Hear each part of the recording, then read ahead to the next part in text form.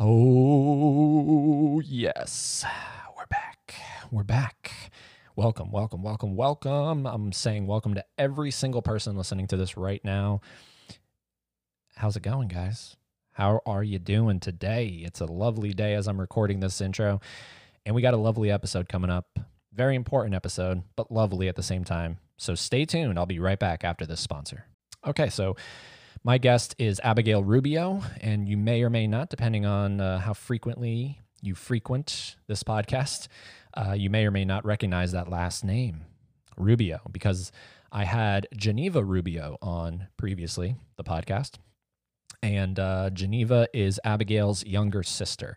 Abigail found out about the podcast and reached out to me and was like, hey, dude, I want to come on your podcast because I'm older, I'm wiser, no offense, Geneva, and I got a story to tell you, I got insight. And so, look, I was like, fuck yes, I've run the Scientology thing into the ground, even though we do talk a lot about Scientology. I'm like, all right, good. I don't want any more Scientology guests for a long time. So now I guess I'm doing Jehovah's Witnesses. So here we go. Abigail, thank you so much for reaching out and coming on and being amazing. Also to your boyfriend, future husband, Fabio. Awesome stuff. So here we go. Get ready. Get set. It is the older sister of Geneva Rubio, Abigail Rubio.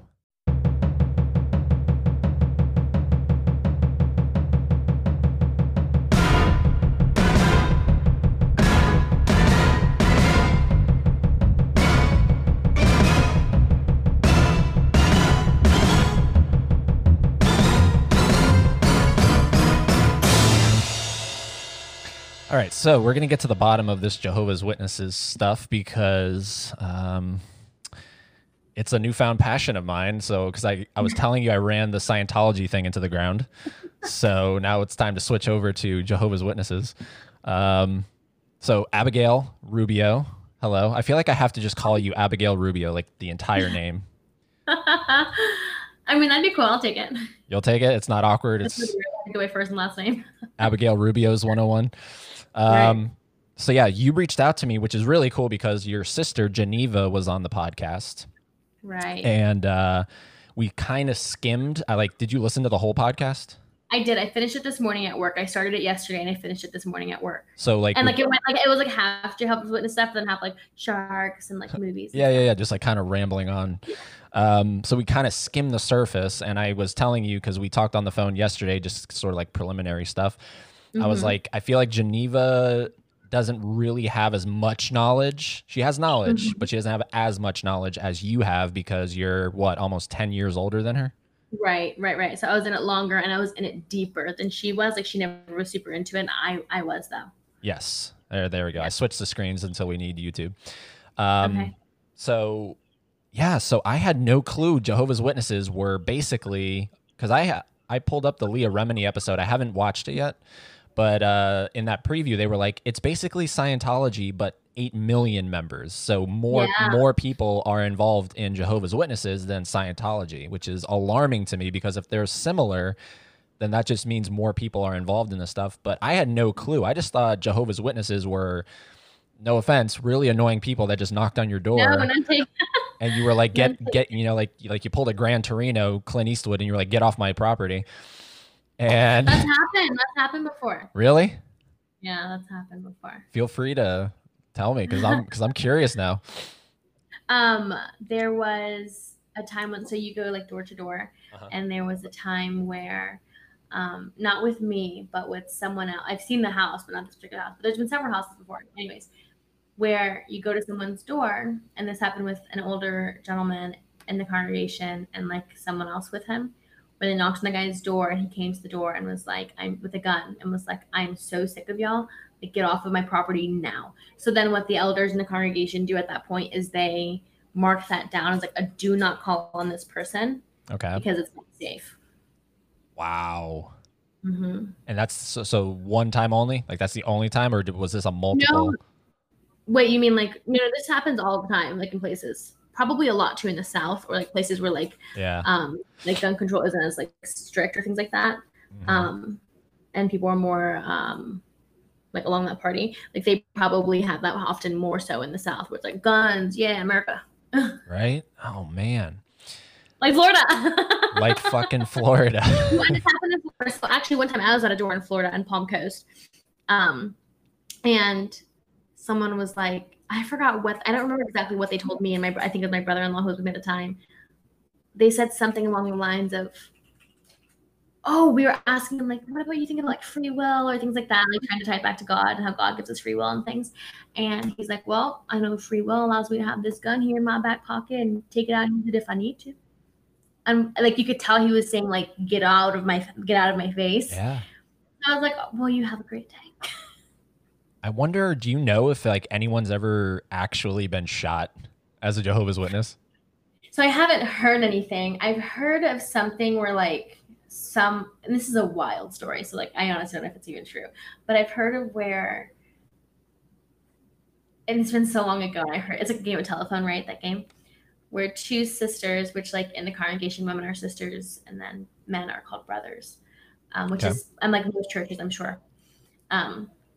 But two sisters were at a door somewhere, and it happened to be like this guy at this door was like either a kidnapper, had kidnapped someone, either he had kidnapped someone and they like were realizing it, and they went and were kidnapped themselves because they were at his door and they heard something and looked suspicious. I don't know, something where like they were either kidnapped or they found a kidnapped person at someone's house. Like I forgot exactly how it went, but like that's never been. Usually if a lot of those incidents happen, then the religion will like put out a worldwide kind of notice and be like, hey, like take more precautions, like use these measures to avoid dangerous situations. Damn. So do you, so, okay. You have to be born into this, right? This is not something that like people are just actively searching. Oh yeah, I want to be a Jehovah's Witness now. Well, it depends. So like, for instance, in my family, so it's me and my three sisters, I'm number 3 out of 4. And one of my brother-in-laws, my dad and my mom and my sisters and I all came in differently. So for instance, we'll start it with my mom. My mom, her mother, there are different terms in the Jehovah's Witness religion. So there's an active publisher, what that means, like you are someone who goes actively to the church or the congregation. And well, and then, okay, so in terms for our conversation, like 101. Yes. We never called it church. We called it the meetings or the Kingdom Hall, and you meet in the Kingdom Hall. And so that's when I refer to Kingdom Hall or meetings, it's referring like going to church. Gotcha. When I refer to elders in the congregation, they're the kind of like the bishops or like the fathers or however you want to refer to, like the leaders of the congregation. There is disfellowshipped, which is what I am, where I am shunned by the congregation and those associated with it. And then there are inactive ones, who are ones who either are no longer going to the meetings, but they're not really living like what they call a debauched life, right? They're just not going, and they're baptized. You have to be baptized to be considered one of these things. Mm-hmm. Then, or they're inactive and they're living like I could have just stayed inactive technically, and just never gone back to the meetings, but lived the life I wanted to live, and still have had my family and friends stay in contact with me, but I chose to get disfellowshipped.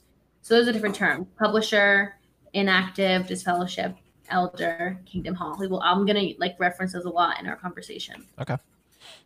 So my grandma was an inactive publisher, so she wasn't going to the meetings. My mom's dad was fellowshipped, very tumultuous relationship with him and my grandma. So my mom growing up, she grew up in Harlem, New York. So her mom worked 3 jobs. Her dad was disfellowshipped, and her and her brothers kind of just ran around the city.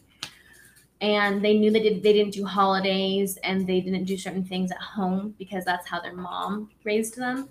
But because she was not actively involved in the congregation and she just didn't have time to go to meetings and things, she didn't really instill it in her children. So my mom would do holidays at school, or my mom would, she never talked about these things, but I'm sure she like had sex. She had sex before marriage, right? Well, she did. She had sex before marriage with boys because these teachings weren't instilled in her. Now, when she was pregnant with me, so she had my eldest sister at 17, and then my next one at 19, and then me at 21. So like very close in age.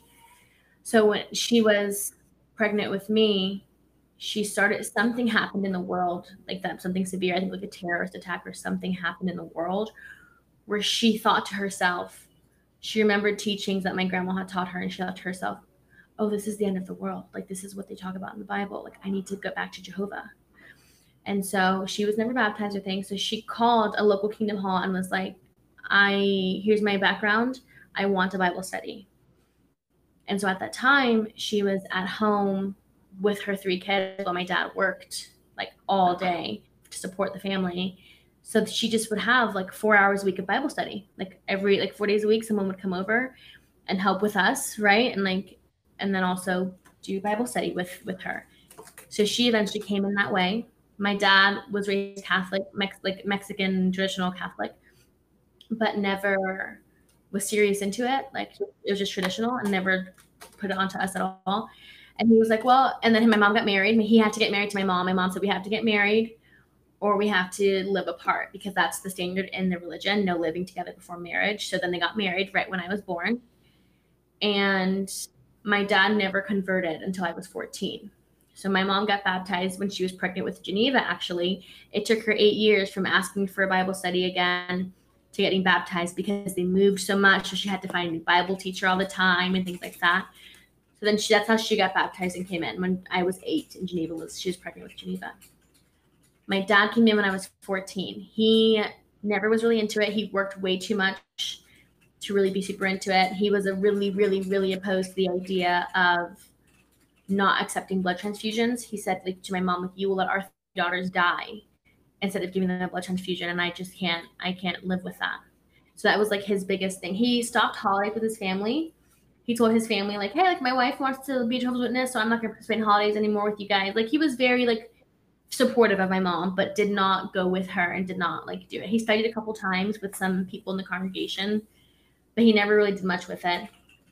And then when I was 14, something, I guess, changed in him, or he said he got really sad whenever we'd, be like, Daddy, why aren't you coming to the meeting? Or like, he saw how we would throw ourselves into it and how we were like good kids learning Bible values and things. And he wasn't doing that with his family.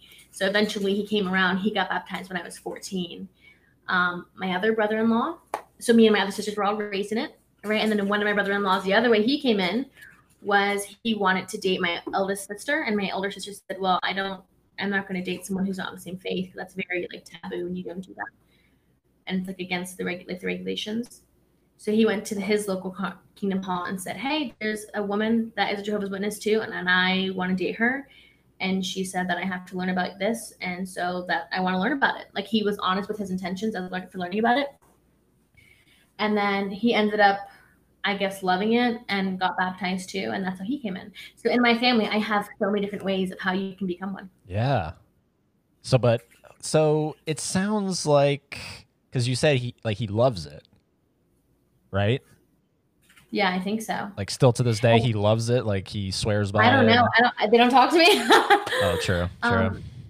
I'd say so, because like they were all disappointed in me, right? Like, if he didn't agree with it and didn't really like it, but then you talk to Geneva, right? So I do. But through something that I'm like, she's not supposed to talk to me, so right. She's talking to me secretively with my family.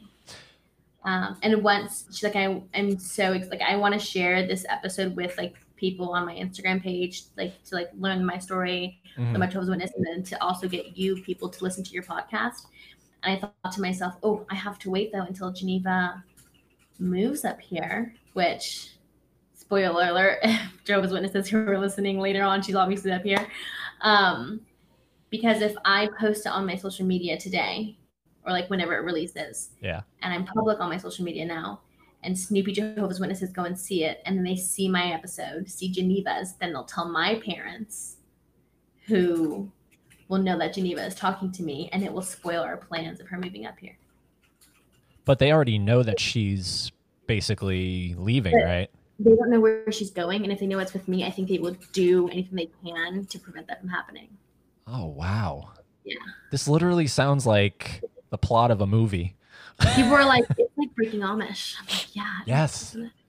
We look Yeah. at the Amish like in those shows, I'm like, oh my God, they're crazy. And then like, it's like, wait a second, when you look at us, we're crazy. You're the good person, you're the good guy, and the ironic thing is your parents are the villains. I know, This I is this is know, what's I so messed up know. about both of It's these crazy. things. And are you familiar with any other religions that do this where they make you stop talking to your family if you leave the Just, religion? just the Amish. The Amish? Yeah. It's an interesting concept. And what's funny is that, well, not funny, but what's ironic is that I did this to my sister. And I told you that a little bit before, like when I was 16, my sister, eldest sister, was disfellowshipped. And it was hard. Like we are very, very close knit family. And in a way, she was disfellowshipped in a way where we couldn't even say goodbye to her. Like we didn't know she was even getting kicked out. She got kicked out of the house. And the reasoning for disfellowshipping, according to Jehovah's Witnesses, is that the person is spiritually sick, and that in order for the person to be better spiritually, they need to isolate themselves instead of infecting spiritually the morality of other congregation members. And so them being gone gives them time to miss and yearn for what they used to have. It allows the elders or shepherds or doctors, how they kind of, refer to it in the congregation, to be able to help them, because only elders can talk to the disfellowshipped ones. And it allows them to focus on their relationship with Jehovah if they choose to come back. Like, it's to protect the congregation and to help the sick one or lost sheep, is how they put it. Okay. Mm-hmm. See, And so I did that, right? Because I was like my sister was disfellowshipped, one of my best friends, and my recently my ex-boyfriend, like who had been with for years, like he also got disfellowshipped within a year period. And so like for me, I did it. I completely disowned and didn't talk to those people in my life. And I was like, well, this is what's best for them. Like that's what you genuinely believe it. yeah, that's the part of the brainwashing, right? It's Yeah. And that's something um I told my family, like when we were going through the situation, because I told them, and straight up when I left in November, I sent them a long text message because I needed to do text because I didn't want to call and cry with everyone, right? yeah, yeah. And I explained that in text. I think I actually have the text still. And I basically was like, when I told them I was leaving and stuff. And as we're going from the time when I said I was leaving to when I was fellowship, which is a period of a few months, and we're having these conversations with them trying to change my mind, I said, you guys and my friends have all already distanced or completely cut me off. Like my sister at the time, I know she had good intentions, but like if you're from the outside looking in, it's like what? She at the time didn't even let me call my nephew anymore. Like I wasn't allowed to FaceTime him or call him because I had moved out from living with my husband at the time and had moved into a worldly gay couple's house, and she was not approving of that, right? So I said, all of the people who love me, who say like they support me and things like that, you are the ones who have cut me off already without me even being disfellowshipped or having done anything to be warranting a disfellowshipping. And I will never, I'm being on this side of things, I never want to be part of an organization that makes anyone feel the way I'm feeling right now. Like I feel so alone and abandoned, and it is the worst feeling to ever feel. So I'm not going to be part of something that makes others feel that way because they are thinking differently. It's so bizarre to think that's love. Yeah, it is. And it's ironic that because they allow you to come back similar to Yeah. Scientology, but that's the ironic part is even if you do come back, I can't imagine that it's ever going to be the same. So it's weird that they even allow people to return because I would feel, like that's like, someone does you wrong and then they're like, oh, well, I still want to be your friend. And you stupidly go back to them as your friend. And it's just like like the relationship is never going to be the same because they already screwed you over in the first place. So Right, I can't right, imagine right, someone leaving Jehovah's Witnesses or Scientology, whatever, right. and going back and being 100% okay with it. So it's just ironic and weird, and none of this adds up to me. Well, and it's funny because I was talking to, so I have connected with a lot of people within my area who I grew up with and who I knew who were also Jehovah's Witnesses and left. I connected with a lot of them, Mm-hmm. and we're like this little community. And I'm sure there's a huge community of like ex Jehovah's Witnesses, and we talk about now this makes sense, now that makes sense. And there's a rule that if you want to apply for special service, which includes like leading the congregation, which includes serving at the headquarters as a volunteer, like all of these special things where you get a little bit more insight into religion, you have to apply for it, right? And so when you put an application down, it asks you, have you been reproved? Which reproved means like you committed a serious sin, you talked to a judicial committee about it, and they feel like you were repenting and they were like repentful. And so like you get reproved. So some of your privileges get stripped from you for a little while and you like known as spiritually weak for a little while. Or if you get the application say, have you been reproved in the last year? And you say yes or no. And the application says, have you been disfellowshipped in the past 5 years? Which it makes sense they ask that, because if you've been reproved, you're kind of spiritually weak for like a year or so. But if you've been disfellowshipped in the past 5 years, I feel like 5 years, like let's say I went back tomorrow, Eddie, right? And I'm like, I'm going to be Jehovah's Witness again. I get reinstated tomorrow. Let's say that happens. I can't have a special service privilege for 5 years, which gives them enough time to see, hey, is she seriously committed again to this? Is she seriously like back in full deep? And is she ready to get more like training on like staying in with us? Because why would they let someone have special privilege who just 6 months ago was like doing the complete opposite of the life they want them to live? Yeah. It doesn't make sense. So like they're very calculated. It's very calculated. Like right now, I'm considered, like even being on this podcast and talking this way, I'm what's considered an apostate, which is like the worst of the worst, will never be forgiven of anything. Yeah. And like you better stay away from me. Like if you see like you, I am like a walking demon. Yeah. Yeah. I think like I not only left, but I'm speaking against it now. True. Yeah. And sorry to keep relating it back to Scientology, but your time is just that I want to learn. To me, it just adds up. I think in Scientology, if I remember correctly, someone like that is called a suppressive person, and yeah, they're like they're considered an enemy of the church. Scientology sounds a little more, I don't know what the word might be, but it sounds like it might be a little more because like there's are there maybe extreme, are there horror stories about Jehovah's Witnesses, like stuff behind the scenes that no one knows? Because that's what Scientology has. Scientology has horror stories behind the scenes. When I was at work this morning, I listened to that one woman that you and Geneva were talking about who has an accent, who she talked about John Travolta, and she talked about like the $1 for like the 8th level or something like that. Yeah. I listened to that because I wanted a little more background on Scientology before we talked. And she talked about like running around the pole for 12 hours and like abusive relationships. It's not funny, but I mean, it's just so absurd. It's psychotic. I would be like, no, right? You can shoot me instead, because this is way more torture than being shot, whatever the case may be. She probably looked great though. Like, you know what I mean? True. Her cardiovascular health was probably like on point. I honestly was like, oh, I mean, like, at least she's fit. Yeah, and that's probably what they would argue. They would be like, I'm like making a joke about it because she was giggling, did it too. I'm like, she can make a joke out of it too now. Yeah. And so, what was your question? Oh, extreme things. So this is something that's actually kept me from going back. So I watched the very first thing I ever watched that spoke out against Jehovah's Witnesses was the Leah Remini special on her Scientology show on Hulu.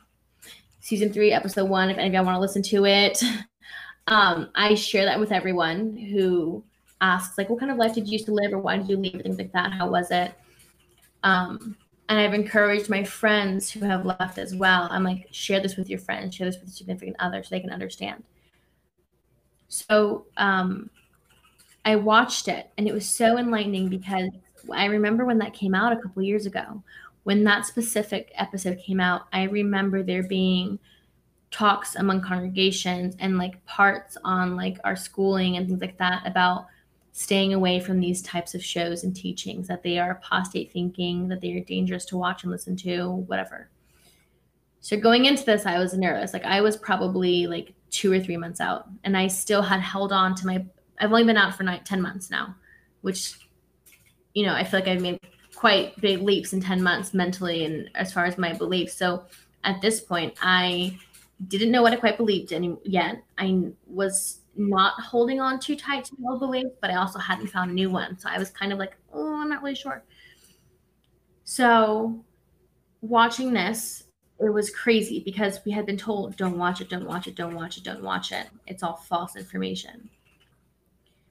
And it broke down everything I grew up believing and my lifestyle section by section by section, from the preaching work to our main beliefs about heaven, to our beliefs about the end of the world, to our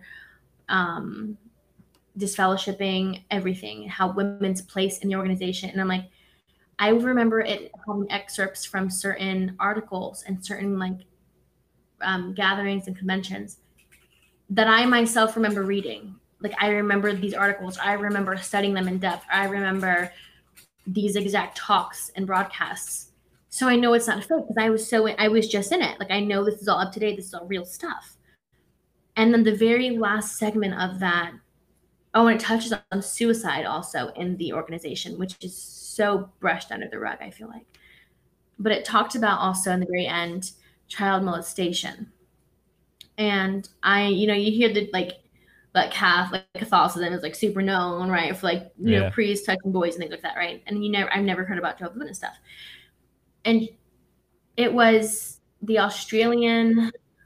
it was basically like an Australian courtroom, and it was really popular, this specific video, where Australia, the branch office of Jehovah's Witnesses in Australia, had been keeping a record on file of about more than 1,000 pedophiles in their organizations, just in Australia, in the congregations that were not reported to the authorities.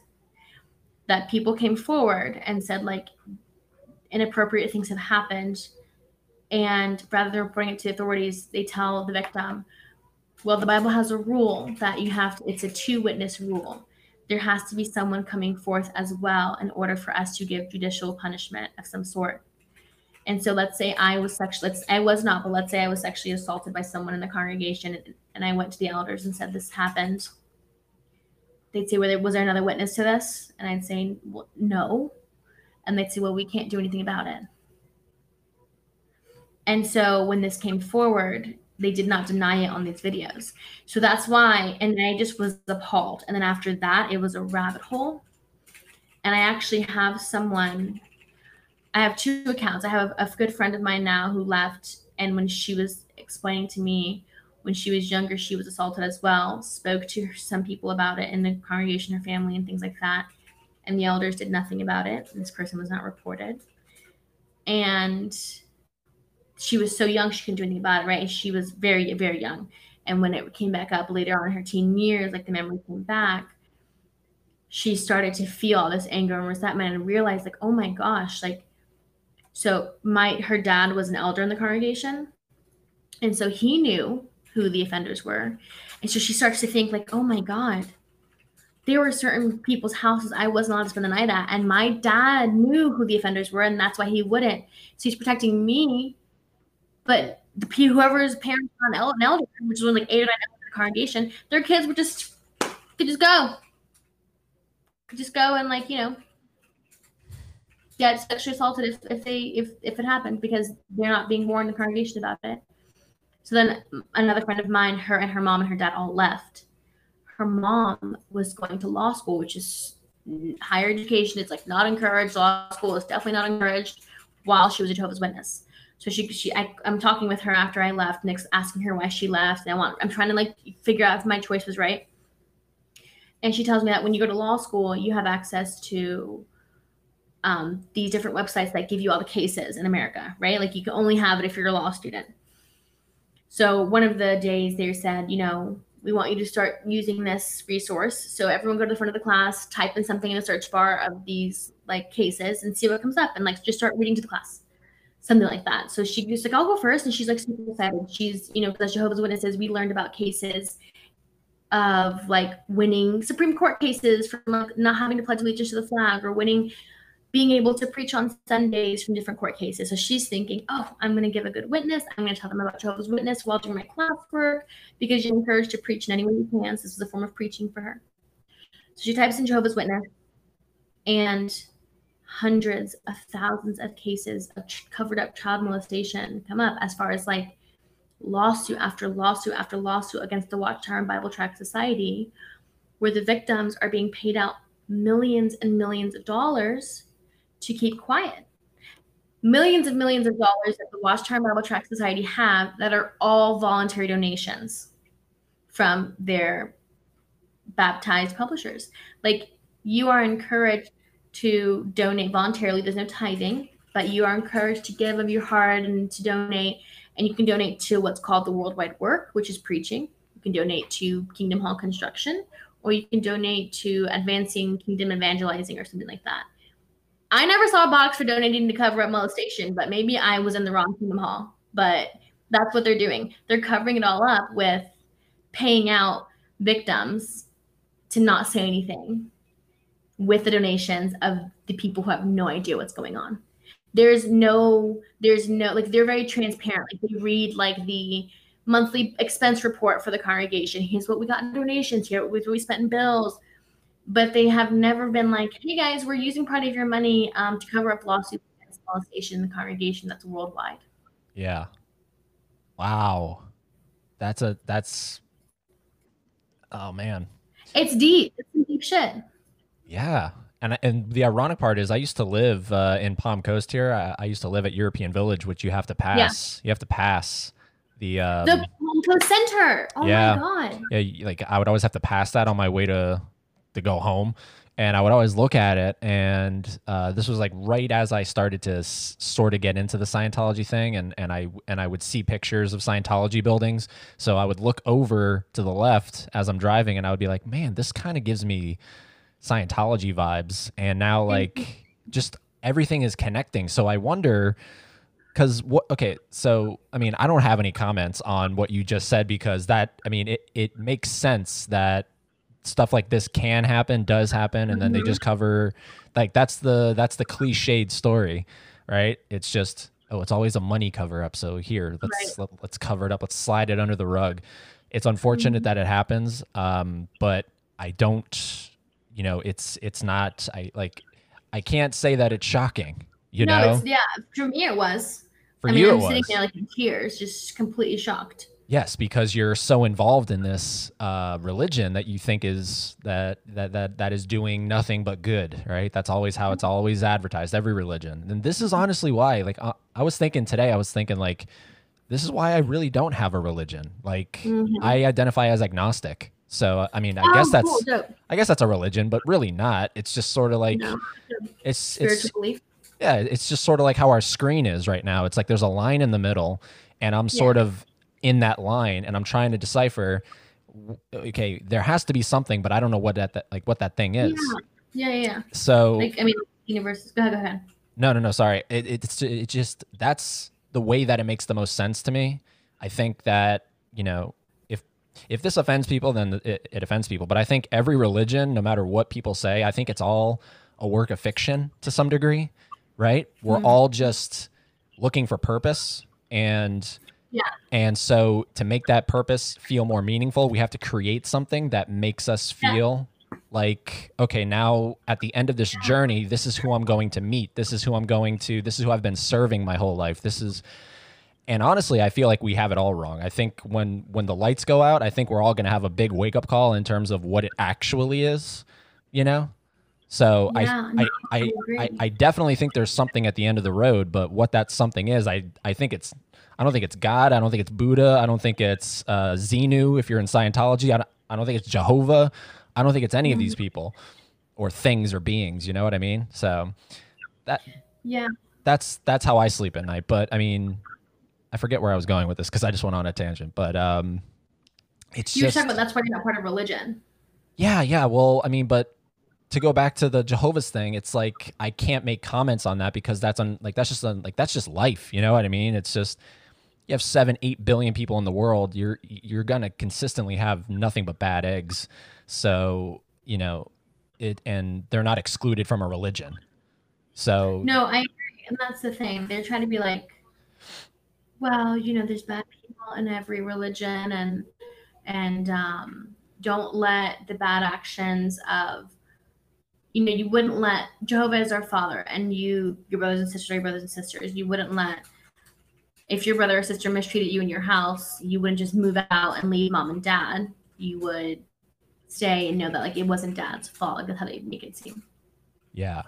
Jehovah is so Jehovah is the Almighty, right? God, the Almighty, the creator of everything. But you never Jesus is his son. You never refer to him in terms of God or any of that stuff, or can you? No, yeah. God is a title. God, Lord, Almighty. I see we, they. It's just a habit.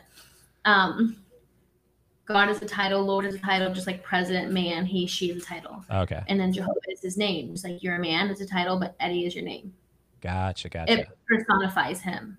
Okay, but then I think I might have overlapped with you when you were saying something. Did you say something about Jesus as well? Jesus is his son. So like Jehovah's Witnesses do believe in Jesus. Oh, okay. So, interesting. They think they don't because they don't do holidays like celebrate Christmas and Easter, but they are like hardcore into Jesus. Huh. Like the same image, like everything that like Christianity believes in. Yeah, he doesn't have long hair though. He's not scraggly. He's got a 6-pack. He's got a 6-pack. He got a 6-pack. And wow. He has like short kept hair. But he's supposed to be a perfect human, so a perfect human man would look like perfect. Yeah, of course. Yeah, he's going to the barbershop every other Friday. Yeah. Like what? He has a 6-pack. That's not relatable. How would he have a 6-pack? Because I don't think he had time to like work out and he walked a lot if he was real, but like I mean, I give a little more credit to Christianity. At least they made him scraggly, right? It's like yeah, I mean he doesn't have food, he doesn't have a place to live. Like yeah, he's a little more relatable. I mean, he's a carpenter, they say, but I mean, I don't think that's gonna give you a 6-pack. Just saying. Yeah. And I mean, have you seen The Passion of the Christ? No, we're not. No, you haven't seen that yet? No. That's a good movie. And for someone like me, again, not very religious, it's just it's a very interesting depiction of that supposed event. And it's very, I mean, if you're kind of squeamish, if you don't like violence, I would suggest not watching it. I don't like gore. Yeah, it's not gory. It's just very bloody. But I mean, either way, that is gore. That's what my boyfriend said too. Once he put a movie on for me. I think it was Zombieland or something. And I'm like, is it gory? He's like, no. I'm like 5 minutes in, all the blood. He's like, that's not gore. I'm like, blood is gore. Zombieland, I would think is okay. So here we go. Like, all right, so we're going off onto Zombieland, but like real quick, we're detouring. We're coming back. Yes. Zombieland, I think is gore because you have an overabundance of gratuitous violence versus something like Passion of the Christ, which is just him being whipped consistently. That's okay. That's different. If there's no like, yeah, that's fair. Okay, that's fair. You know what I mean?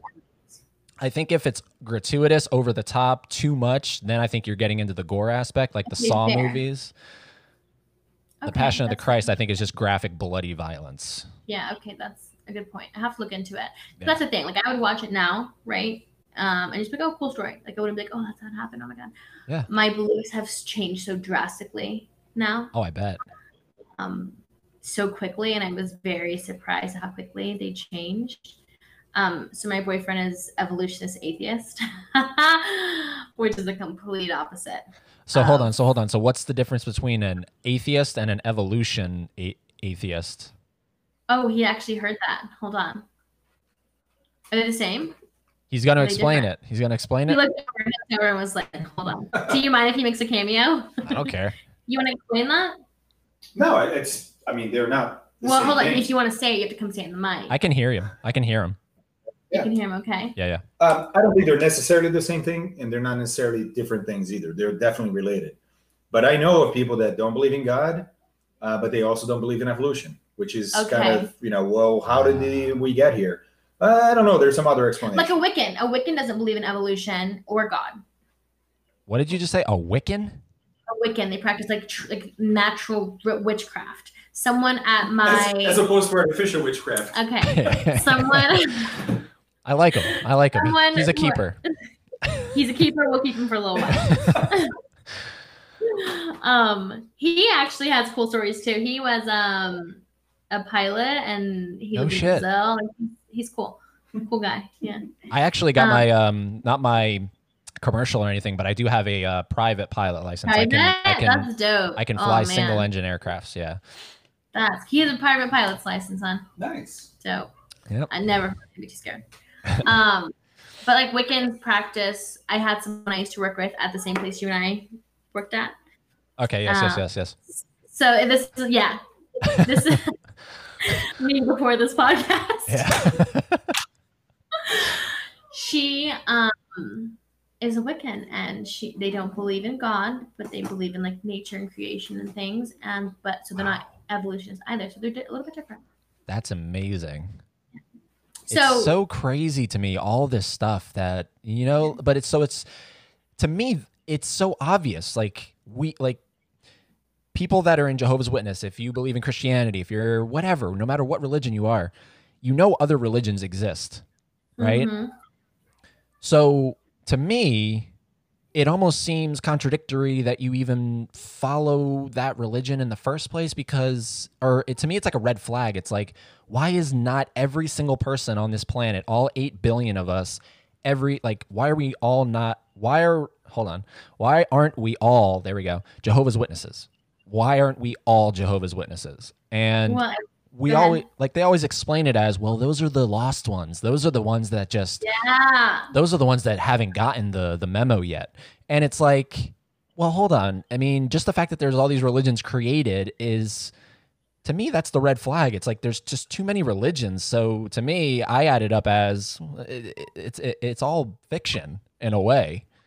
Mm-hmm. I don't know. It's funny because there's like articles and stuff Jehovah's Witnesses have that are like, how we know we are the one true religion. Like, here are the reasons why we are the one true religion. And I'm sure every religion has that. Of course.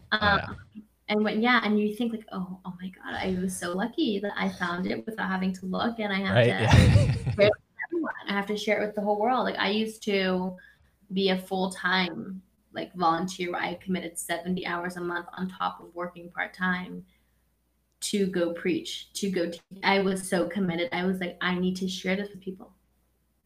Wow. Yeah. It was crazy. It is crazy. So crazy.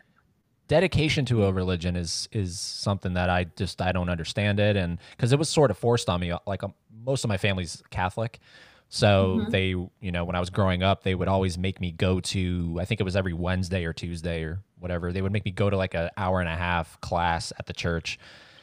And I think that's a bad way of, like, I don't know how you can make someone like a religion at a young age, but that's not a good way to, it's like, I already went to school from 7 to 3. Now I got to go to this thing from 5 to 6:37. And it's just not like, I don't want to do that. I want to stay home and, blow shit up with my friends. I remember the first Saturday after I left, I got to sleep in and didn't feel guilty for not going preaching. And I thought to myself, okay, so this is okay. I'm not like, this is okay to do, because my schedule before was insane to the point where I was like running myself into the ground. I was a wife at the time and also worked full time. And I was also going to the gym 6 times a week, like trying to get in shape. And I was trying so hard to be this perfect Christian sister wife that, like, not sister wives, not polygamy, like a sister in the congregation and a Christian wife.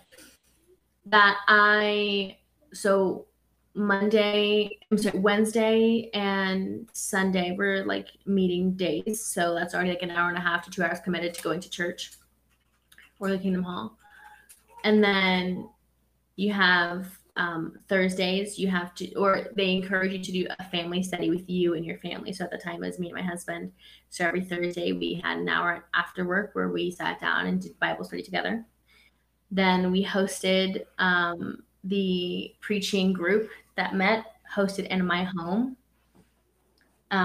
So like every Saturday they'd come to our home, like 15 people, and we'd go preaching together, but they met at our home as one of the meeting spots to like coordinate beforehand. So I had to make sure my house was presentable for that. You have to prepare for the preaching work and any of your return visits or Bible studies you're going to go on. And I would go in the preaching work. So I worked a full-time job. I go to the gym 6 times a week. I was going to meetings and having Bible study 3 times a week. You take 2 of the other days to prepare for your 2 meetings and your weekend preaching. I would preach from 9 a.m. to like 2 or 3 p.m. a lot of Saturdays. And that was my life. Like, that was my life. And if I had social things, it was a baby shower or like, I don't know, like honestly boring shit. Yeah. And so it was just so draining. They were like, if you have too much free time, you're not doing enough for Jehovah. And I was helping like a blind sister go shopping because I'm like, oh, I have to give to like the people who need help because Jehovah wants that from me. So I had no time for myself, and it's exhausting. And I felt like I was never doing enough and never meeting enough standards, because they expect so much out of you.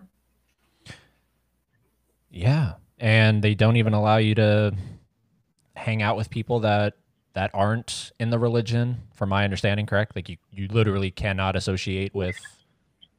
Yeah, and that's why it's hard to leave. That's why I fortunately did listen to that. So one of my coworkers for the past 5 years, she's gay, and she became one of my best friends, but I could never tell anyone. And I would be like, oh, like she wants to, and I could say her name on it, like she does not care.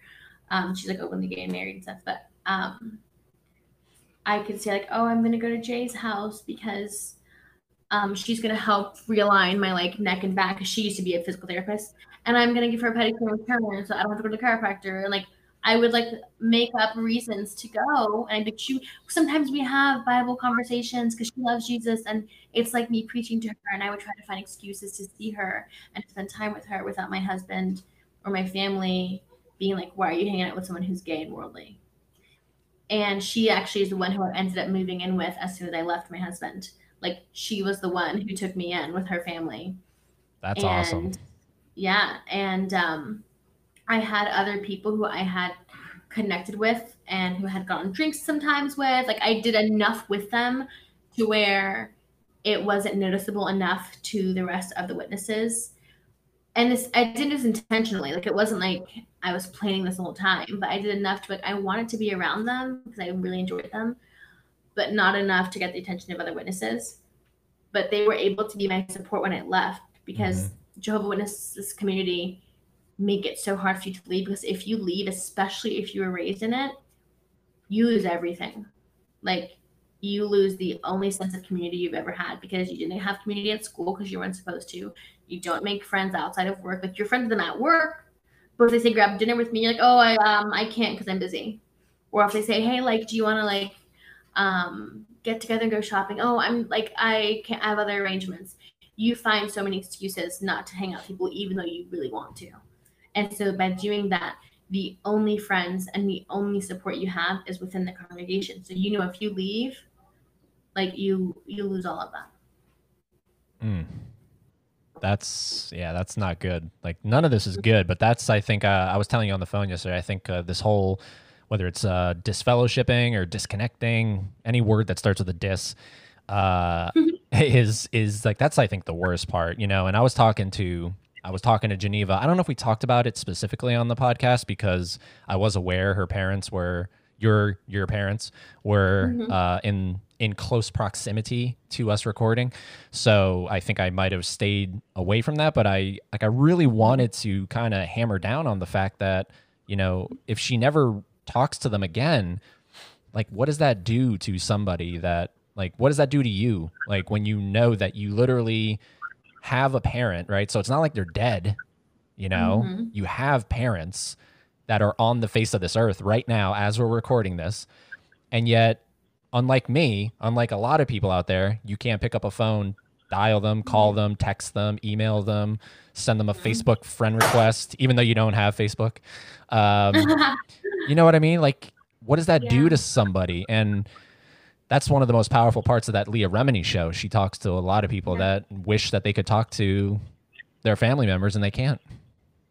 Yeah, it's hard. Like, it's for me, it's extremely difficult. I mean, because my parents are serious about it. Like, some people get disfellowshipped and their parents still talk to them, and they find like excuses to talk to them. You know what I mean?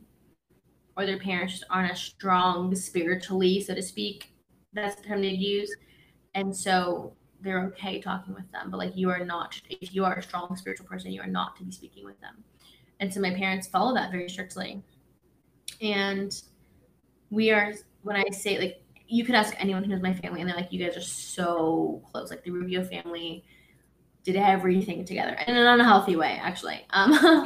But they even, like, my entire family moved to Florida together. Like my sister was married, my other sister was getting married, and my dad asked him, like, would you, hadn't even been proposed to yet, but was like, we're moving to Florida in a couple months. Like, are you willing to relocate there too? And he did, but he worked for my dad, so it kind of worked out. And then who at the time was my boyfriend, but my ex-husband, he was asking my dad permission to date me at the time because I was 18 and like that's still my dad's old school. And my dad said, like, I mean, yeah, but she's moving to Florida. Are you willing to relocate? That's how close my family is. So I knew that I would never talk to them again unless someone died. Like when I was about to be disfellowshipped, my mom called me. Like whenever I get a phone call from my family, my heart sinks. Like it just dies because I know something bad's about to come. So I got a phone call from my mom like a month or two before I got disfellowshipped, and she was telling me that one of my uncles died. And like it sucked. Like that was the only communication I had with her. And then now, unfortunately, she's texted me I've texted them one or two things, but about my safety with things. Like I texted them we had a lot of riots in downtown Columbus during the George Floyd things that were going on, the Black Lives Matter movement and things. And my mom's a worrier and she's a news junkie. And so I was like, hey, mom and dad, like, I just want to text you. You do not need to reply. Like, I'm not trying to like break your standards, but I want to let you know that I'm safe. Like, I'm sure you saw the National Guard was deployed into Columbus. I'm not downtown. I'm not going downtown. Like, I'm safe. Never replied to it. And but my mom then texted me something a few weeks later, basically like shaming me, saying she's disappointed in some of the things I was doing that she saw on social media, which weren't crazy things, right? So she can pick and choose when she wants to talk to me, but it feels like they're dead. Like it feels like my family's dead and that's so hard. Like it's so hard to grieve your entire family at the same time. Like I've been gone for months and I've gotten a lot better to the point where like I used to come home crying. I used to cry every single day. Like when I say every single day, it was literally sometimes it'd be at work, sometimes it'd be at home, sometimes it'd be driving. Anything thinking about my family just completely destroyed me. But now it's to a point where I'm able to, I have more mental resilience and a more emotional strength to where I'm able to not cry all the time. But literally just yesterday morning, I was doing my hair for work and out of nowhere, I thought of my mom and my dad. I just started bawling. And then I get it together and I get ready for work and leave for work. Like I have moments like that still. Because they are good people. Like I was like, you know Geneva and you've met me and we're not bad people. Like we got all of our personality traits from our parents and they really are good people. And there are so many good people in religion and like friends and things like that. They're just so misinformed and misguided that they genuinely believe this is how their life is going to be saved. They're going to have like a better world and like that. And so they're just like grabbing at anything they can to like save someone. They're just misinformed. Like if mom and dad or my sisters or my ex-friends and things were not in the religion, they'd be the dopest people. Like they're so cool. But unfortunately, their main part of their life is something that has them so misguided and narrow-minded that it destroys natural family arrangement. Mm-hmm. Yeah. I can definitely, because I've known Geneva a little longer than I've known Abigail Rubio. But Geneva this is the ironic, or like, I guess it is ironic, but it's more amazing, I guess, than ironic is she's so unique in the way that she, has been able to kind of go through this, like I would think that this can kind of, you either fall into one of two categories. You become a rebel in a bad way, you become like a, man, fuck Jehovah's Witnesses. And I'm going to be the total opposite.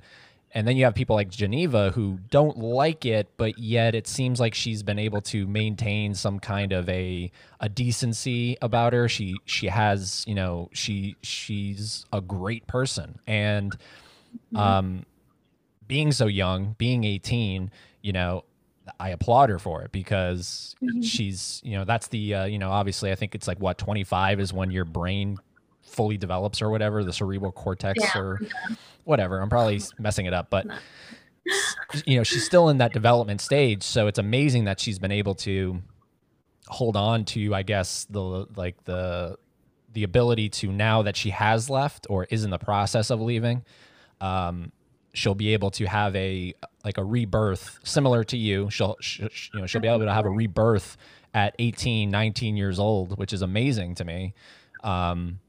So, you know, yeah, you definitely have a good family system in terms of how, I guess, the genes maybe that you guys have, you know, I don't know, but mental resilience from just growing up in a Hispanic household. They're brutal. Yeah.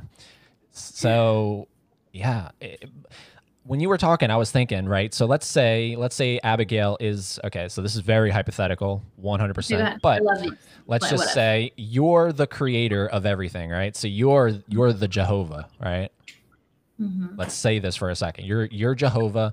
You've created everything, and now you have all these little minions, right? So you have your little people walking on Earth. Would you actually want to have people believe and do stuff that just, you know, it's like basic human instinct to not disassociate from your family, right? That's like I would think that that's just something ingrained in you, right? This is my family, so I'm gonna stay with them until the end of this journey.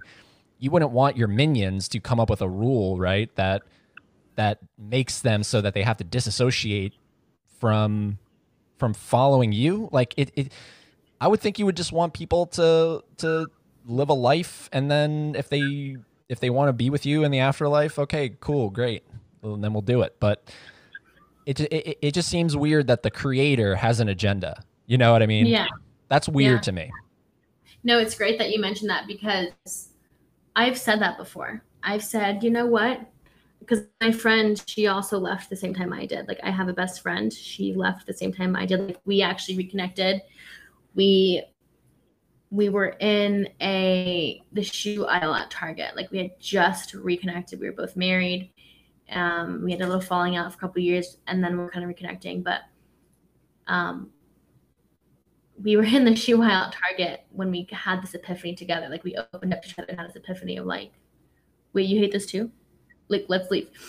And we like made like a plan, but we're like, okay, we're gonna do it. Like, we're gonna support each other, we're gonna do it together. Like, we're gonna help each other through this to leave. And something I told her was, you know, if let's say that this was all like real, right? Let's say that Jehovah's Witnesses are the true religion, and that the only way to like live forever in a paradise at the end and to like have God's favor or whatever is to follow this.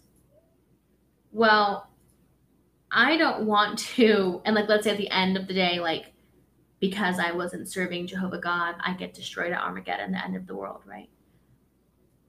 I don't want to serve a God anyways forever who destroys me because I wanted to be happy and live a different life.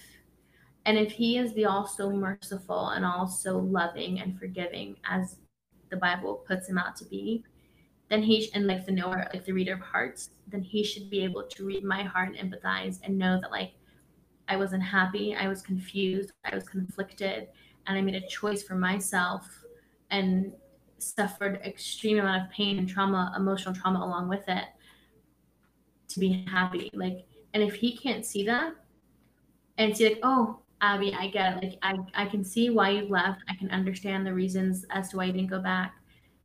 But I like know that you're a good person. If he can't, I don't want to be around anyways.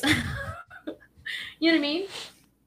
So that's the way I look at it. Like, if he's up there and he's real, which I don't personally believe anymore that he is. I am like you. I'm agnostic. I believe in like there's something. There's the universe somehow is, I don't know how, but it's there, and there's amazing things.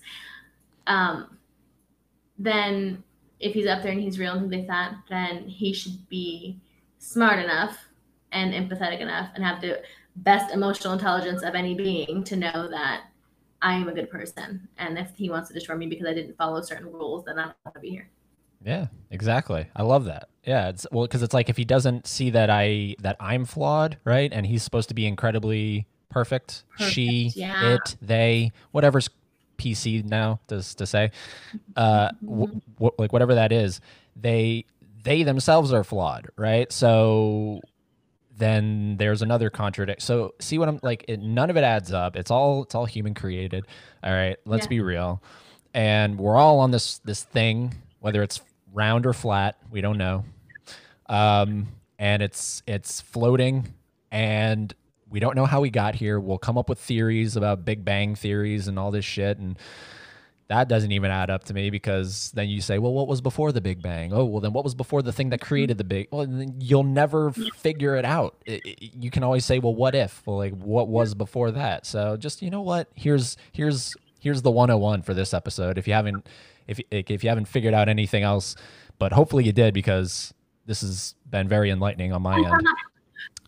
It's just, you know what? Wake up, do good stuff, and go to bed and go to bed at night, okay? And then do it again, and then at the end, hopefully, it's not lights out. Because have you heard of that that theory of eternal oblivion? Have you heard of that? It's like hell? No, hell. I mean, at least in hell, something's going on. Jehovah's Witnesses don't believe in hell. Oh, okay. So I never believed it. Well, I mean, that's probably good. One less thing to have to figure out. I was gonna say, like, you don't really want to think of a hell because that just sounds bad. Eternal oblivion is literally just like lights out, and that's it. But I think they say like you're aware that it's lights out, and it's just darkness forever. Can you imagine that? I hate that. Can you imagine that? If that's true, that's the freakiest thing I've ever heard in my life. I don't know, I'm not scared of death because I just feel like nothing happens. That's me. I'm just like, well, yeah, I'll be going back to the ground. Like, I'll be turned into fertilizer. You're not scared of death? I'm not. I am. I never have been. Part of it is because I'm scared of I'm scared of being in pain. Yeah. But I wonder what happens after, because for me, I'm like, well, did what I gotta do. I'm here, then I'm gone. I don't need to live on forever. I'm like, I don't know. I'm not worried. I don't need to know if there's something afterwards. That's me. I've never needed to know. And maybe it's because I grew up thinking I knew, right? Based off what we were learning, here's what happens after you die. Yeah. But even when I let go of those beliefs and that faith, I never was like, well, then what really happens? Or what's the real truth? I just never really, I don't know. I'm a more live in the moment kind of person. I like to plan, but I'm also let's just have a good time. That's all you can do, really, because what do they say? It's the past is gone and tomorrow hasn't happened yet. So you only have now. And, yeah, I guess no, because I am it's funny when you're a kid, you don't really think of it, right? You think this life, you think everything about it is permanent. You think this can never cease. And then as you get older, that's literally one of the things that continuously pops up into my head. It's like, damn, today is done now and it's never coming back. And did I do something that was actually productive, that was actually helpful, that was actually beneficial? Did I do something? And then sometimes it's a yes. Most times it's no. You just sat around and you Netflixed, and it's very upsetting, and I just wish that when you were younger, you could have that kind of frame of mind. Because I feel like, I don't know, I feel like I would have done a lot of things differently. Yeah. I know what you mean. I'm a revisionist. I love the idea of revising. I like that too. It's funny you said you wish that you would have had that mindset. Did I do anything productive or things? And you mentioned earlier a rebirth. I think that's a great way to put how my mindset is now, right? I've realized in the past few months, and having left, I always tell my friend who left with me, when we want to take chances or take a risk or things like that, I'm like, girl, we have a whole new shot. Like we have a whole new life to live now. So let's make it count. Like we went through all of that. We, you know, left our husbands, we left our families, like we left a whole religion. Like we had to go through all this stuff. Let's make it count now. So like that has moved me to like look at my whole life, right? Like, am I making choices that are going to make a difference? Am I living a life? Am I thriving in life? Or am I just going through the motions? Like, I'm in a corporate world right now, and I know now. Like before, I'm like, oh, I'm gonna climb this corporate ladder, and I'm gonna like be, you know, corporate. And now I'm like, oh God, this is just to enter a means so I get going on what I really want to do in life. And I have like new passions for things and like for life and for experiences because I do get basically a whole new life now. Yeah. I have to restart. Yeah.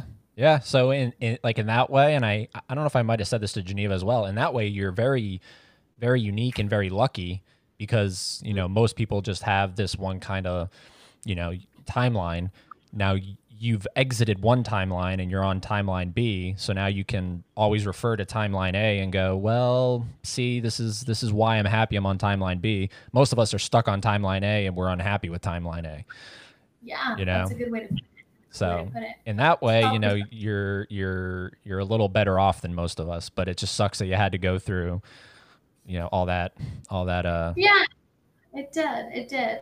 And I'm still going through things but I think it's like I said, all perception, right? Like you made a good point. Like you're like, oh, that's like so cool. You get to do a new timeline because I know people and I've had people who have left and who don't have the best perception on the situation. Like I miss my family, I don't have my family, and like I'm lonely and I'm, you know, it's a hard world and I can't do it.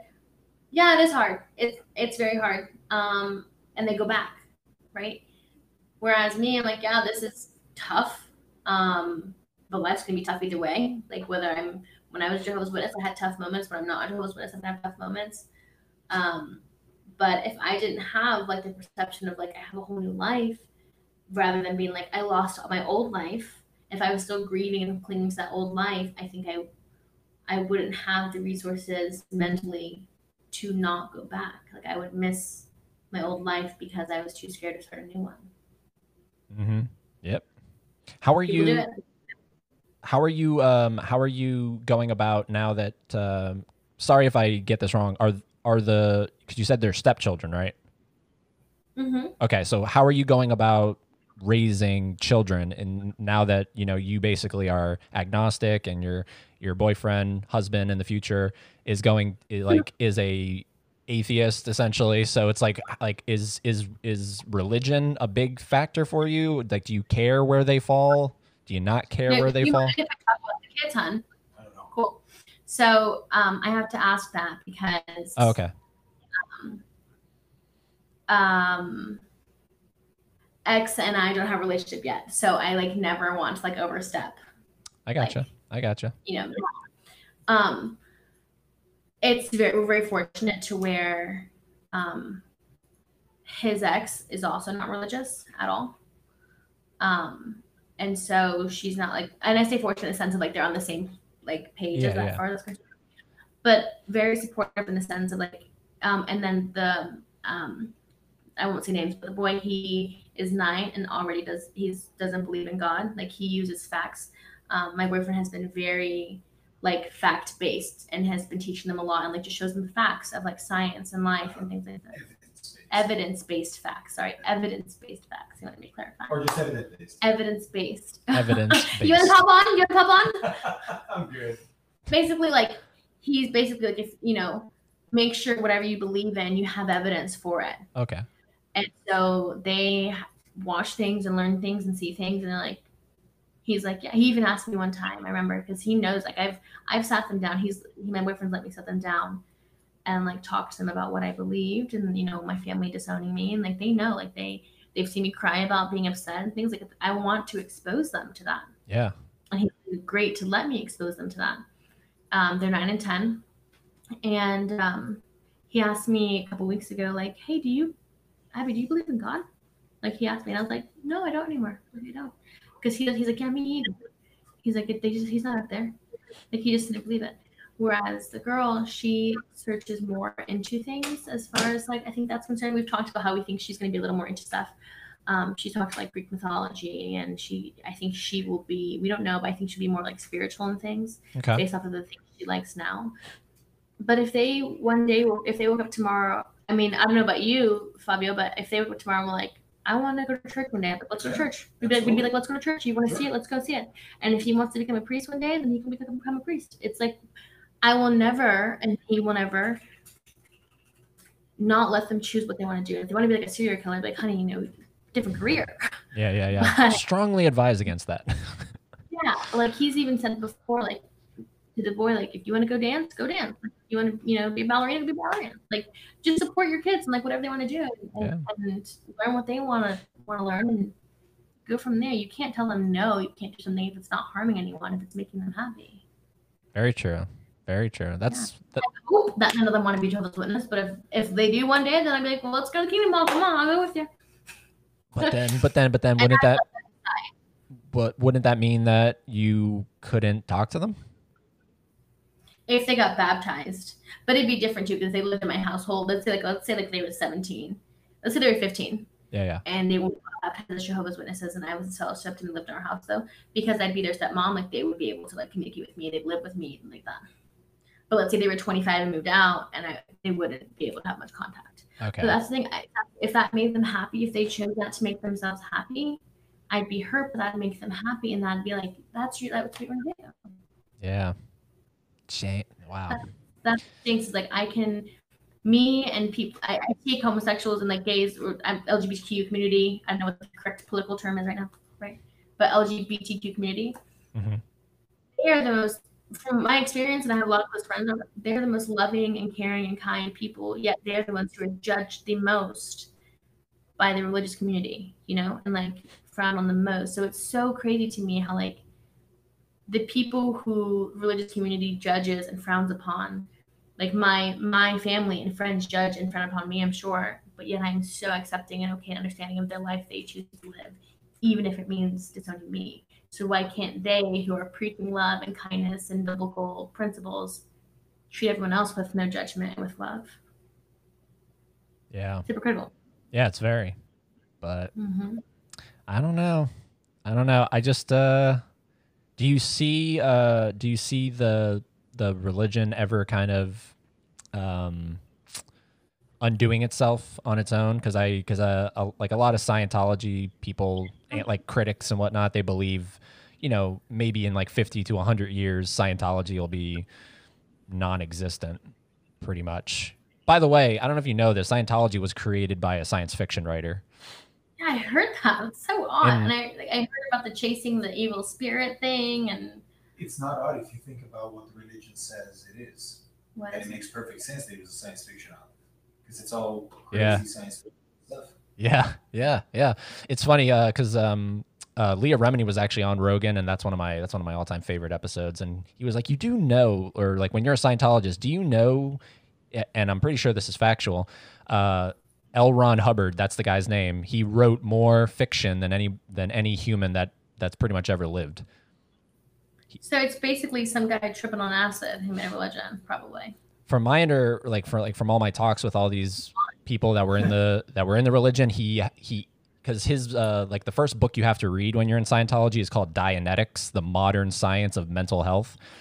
And back in the 50s, when he came up with this stuff, he wanted to incorporate it into standard practices. So he went to, I forget the name of the corporation, but like a real high up corporation that can that can start making that stuff be practiced like across the country. They basically turned him down. They were like, dude, you're off your rocker, man. Like none of this stuff is going to work. So that's why if you watch like Tom Cruise talk to Matt Lauer about psychiatry and all this stuff, like that's why they're so against it. And he basically went off and he was like, well, screw you guys. I'm going to create my own thing and I'm going to start. So that's why it's like a cult in a way. He basically went rogue and created his own thing. And that's the first book you have to read. I'm literally looking at it right now because I actually bought it just to read it for shits and giggles. And it's funny. It's called The Modern Science of Mental Health, and it was published in the early 50s, and they've never updated it. So it's not very modern. it, right? It's not very modern. Yeah, that's so weird. Yeah, definitely check out the show. Definitely check out Leah Remini's show. Yeah, I need to. No, I'm gonna. I want to. Like I said, I've been in a rabbit hole of like Jehovah's Witness things. Oh, why did I thought of something when you were talking about that. Hold on. When you first started. Oh, you asked if it's gonna like go away at some point. Yes. Will it kind of like dissolve itself? Oh, I don't think it will because it's so well organized. It is like a little ant farm. So well organized. And my friend sent me something on spiritual abuse and spiritual trauma. She's talking with her therapist about the stuff she experienced being a Jehovah's Witness. And it's interesting because I'm like, oh, I've never experienced it, like being spiritually traumatized or spiritual abuse. But when you look at it, it's crazy because you're so manipulated to believe so many things. And one of the things that spiritual abusers prey on are people who are going through, like, are grieving something or are like, it listed. So, do you mind if I pull it up real quick? Yeah, go ahead. Okay, hold on. Because then we talked about like, oh my God. Is it a YouTube video? No, it's literally something from her therapist, like her professional therapist. Oh, okay. Who sent her stuff on spiritual abuse. Hold on. Okay. While you're doing that, I'm going to pull up with that. I don't know if you've ever seen it, that Tom Cruise thing I was talking about. Yeah.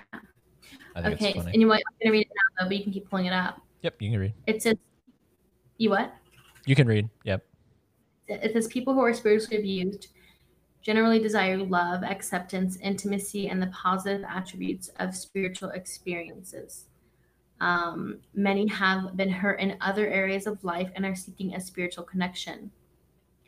Abusers tend to sense this and take advantage of or exploit it. And so people who tend to get abused spiritually are ones who have deep insecurity or emotional sensitivity. They have a genuine intent to pursue truth. They have a deep longing for love, emotion, trust, and intimacy. They have a belief that love is earned, or they are during periods of crisis or major life change. And so it's interesting because Jehovah's Witnesses are like taught to there are times when you go to like a graveyard and you look for people who are like visiting their dead loved ones and you go talk to them about like the resurrection hope. Like you're preying on their emotional vulnerability at that time. Yeah. And you don't realize that until you're out. Or like it says someone who has a deep longing for love, emotion, trust, and intimacy. So there's a lot of like people with troubled backgrounds who maybe didn't have like a father figure in their life or didn't have like a good family community in their life. And they prey on that. Like, hey, if you become Jehovah's Witnesses, look at all this community you have. Like unknowingly, like the people who are going to preach are using a method to prey on spiritually, like when I say spiritually, I mean like people searching for like spiritual experiences, on people who are like weak or feel like a void needs to be filled. And that's who they prey on. Because like me and my other friend, very independent thinkers, very like asking questions. I want to know answers, give me reasoning, And I was told once, like I asked too many questions. There was a time when I was almost disfellowshipped beforehand, twice, because of just situations I got myself into. And same with her. And we both realized that like the elders never, like they're supposed to be like try to reach out for you and like grab you and hold you to stay. Mine didn't. I think they were like, you know what, Miss Independent Thinker needs to get out of here because she's messing up our flow. She can leave. Like they never were like, can you reconsider? Or like, can we come meet with you and talk with you? And same with her. Whereas other people who were like kind of like wanting to leave, they're like trying to realign their thinking because they're people who they can manipulate. I'm not. Yeah, that's what it's all about. It's all about that manipulation, right? Yeah. That's what it is. What was the Tom Cruise thing you had pulled up? Oh, all right, so here we go. For anyone that, because unfortunately not yet, but it will be at some point. We were talking about this also. This will be a filmed podcast. But But if you want to watch along, it's going to be Tom Cruise's heated interview with Matt Lauer, which in hindsight, it's like two bad people essentially talking. But here we go. I want to put it on the screen for Abigail. And can you see it? Yeah. Okay, cool. And let me know if it sounds good, because I think it'll sound okay on my end. Tom Cruise, it's been a pretty busy couple of weeks for the movie star. Sounds good? His relationship with Katie Holmes spawning 1,000 tabloid headlines. Okay, so they basically talk about the movie that's coming out. I tease him because War of the Worlds, film. Yeah. This is Tom Cruise in his 40s, trying to become or stay relevant for a younger audience. And that's why he's out there talking about this relationship with this lovely young lady who happens to be sitting right over there. I've never seen any of the Mission Impossibles because I can't stand him. Yeah, he's funny. All right, so here it goes. Here, right here, I think. Actually, Shields, antidepressants, and Ritalin for kids. Here's a sneak peek. It's very impressive to listen to you because clearly you've done the homework and you know the subject. And you should. And you should do that also, because just knowing people who are on Ritalin isn't enough. You should be a little bit more responsible in knowing. I'm really not prescribing Ritalin, Tom, and I'm not asking any. It gets a little testy, and you'll see that coming up in our next half hour. And the tone of the discussions took a turn. I've never agreed with psychiatry, ever. See? Before I was a Scientologist, I never agreed with psychiatry. And then when I started studying the history of psychiatry, I started realizing more and more why I didn't agree with psychiatry. And as far as the Brooke Shields thing is, look, you got to understand, I really care about Brooke Shields. So he just basically goes on, and they get into like a little back and forth of, you know, if this stuff works for people, then why do you have an issue with it? And he's like, because there's other means to go about it. So he's basically like a PSA for Scientology. John Travolta. Yeah. Ironically, John Travolta does not really talk a whole lot about Scientology. Very rarely. And I mean, Tom Cruise hasn't either. I think after this interview, actually right here, back in 2005, I don't think he's ever talked about it publicly. So it's very interesting, but I don't know. When I went down this rabbit hole, I was like, all right, I think I'm done, like you, but I've seen some of the Mission Impossibles. I was like, I think I'm done with this series. I think I'm just done with Tom Cruise going to like see him in the theater, supporting him directly, I'll put my money. They probably want him talking about it because it makes them look so wacky. They are wacky, but it makes them look wacky. So don't talk about it. Oh yeah. Between this, because I think this was right around the same time he did that famous jumping on the couch thing. Oprah. Yeah, on Oprah. So I think they were like, hey, Tom, you need to dial it back, buddy. I'm interested in learning more about Scientology to see their connections between that and Jehovah's Witnesses. I'm very interested. Yeah, well, this is really interesting because it seems like it's a role reversal. So now I'm more interested in Jehovah's Witnesses, and you've been like encased in Jehovah's Witnesses. Now you're honestly, let's be real, you're probably sick and tired of the what am I trying to say? The letters J and W. There we go. You're probably sick and tired of those letters. So now you want to find some other letter, and I'm the same thing with the letter S. So there we go. We've helped each other. Someone at work the other day, she and like our business like chat, like Skype link chat, she asked me a question. She goes, she's like, XYZ, whatever. And she goes, I'm JW, but she like, I'm just wondering. But immediately I'm like, Jehovah's Witness, what? Like, and I freaked out for a minute. Right. I was like, I've done things and told her things that I don't. Oh man. Yeah, because it's definitely like a trigger. But I'm never tired of talking about it because I hope to one day, like I hope it's like a resource for people. I hope that the people who want to leave, that they somehow stumble across something of whether I've said it or someone else who's left has said it, and they have like the strength and the resilience to be able to leave. You know what I mean? Like they're not alone in doing it. Yeah, 100%. And you're looking into, because you shared on your Instagram, you were like, should I start a podcast or should I start a YouTube channel? I voted for podcast because I'm biased. I know. That's what I want to do. It just seems like that. Honestly, that I have the most time for that rather than filming something. Yeah, that's the exact reason why I started doing it, because I was like, like the video thing, you have to make sure that you yourself are happy with the visual aesthetic of the whole thing, and it's just easier to just do an audio thing. And But unfortunately, like we were saying, I think it's a fact that most people are visually oriented. So people would rather watch something and listen to it than just strictly listen to it. But yeah, that's what my votes are saying too. Yeah. So we'll see. But yeah, I'm definitely going to, whatever platform I decide to use, I'm going to talk about that subject at some point, you know, maybe like a series or something. Good. Like it really puts me in a position where I could never go back ever. And I'm okay with that because I'm so confident and so firm in this now that I'm okay with not being able to go back. Yeah. You know? Yep. And, well, look, I think we'll round it out here, but, the final, like, this is the big one. Like, this is the big question. It's okay. Your parents decide, hey, look, we effed up. We made a mistake. This is not the way that it should have been. And we can't get that lost time back, but we can go forward and we can be happy, healthy, and we can be productive together.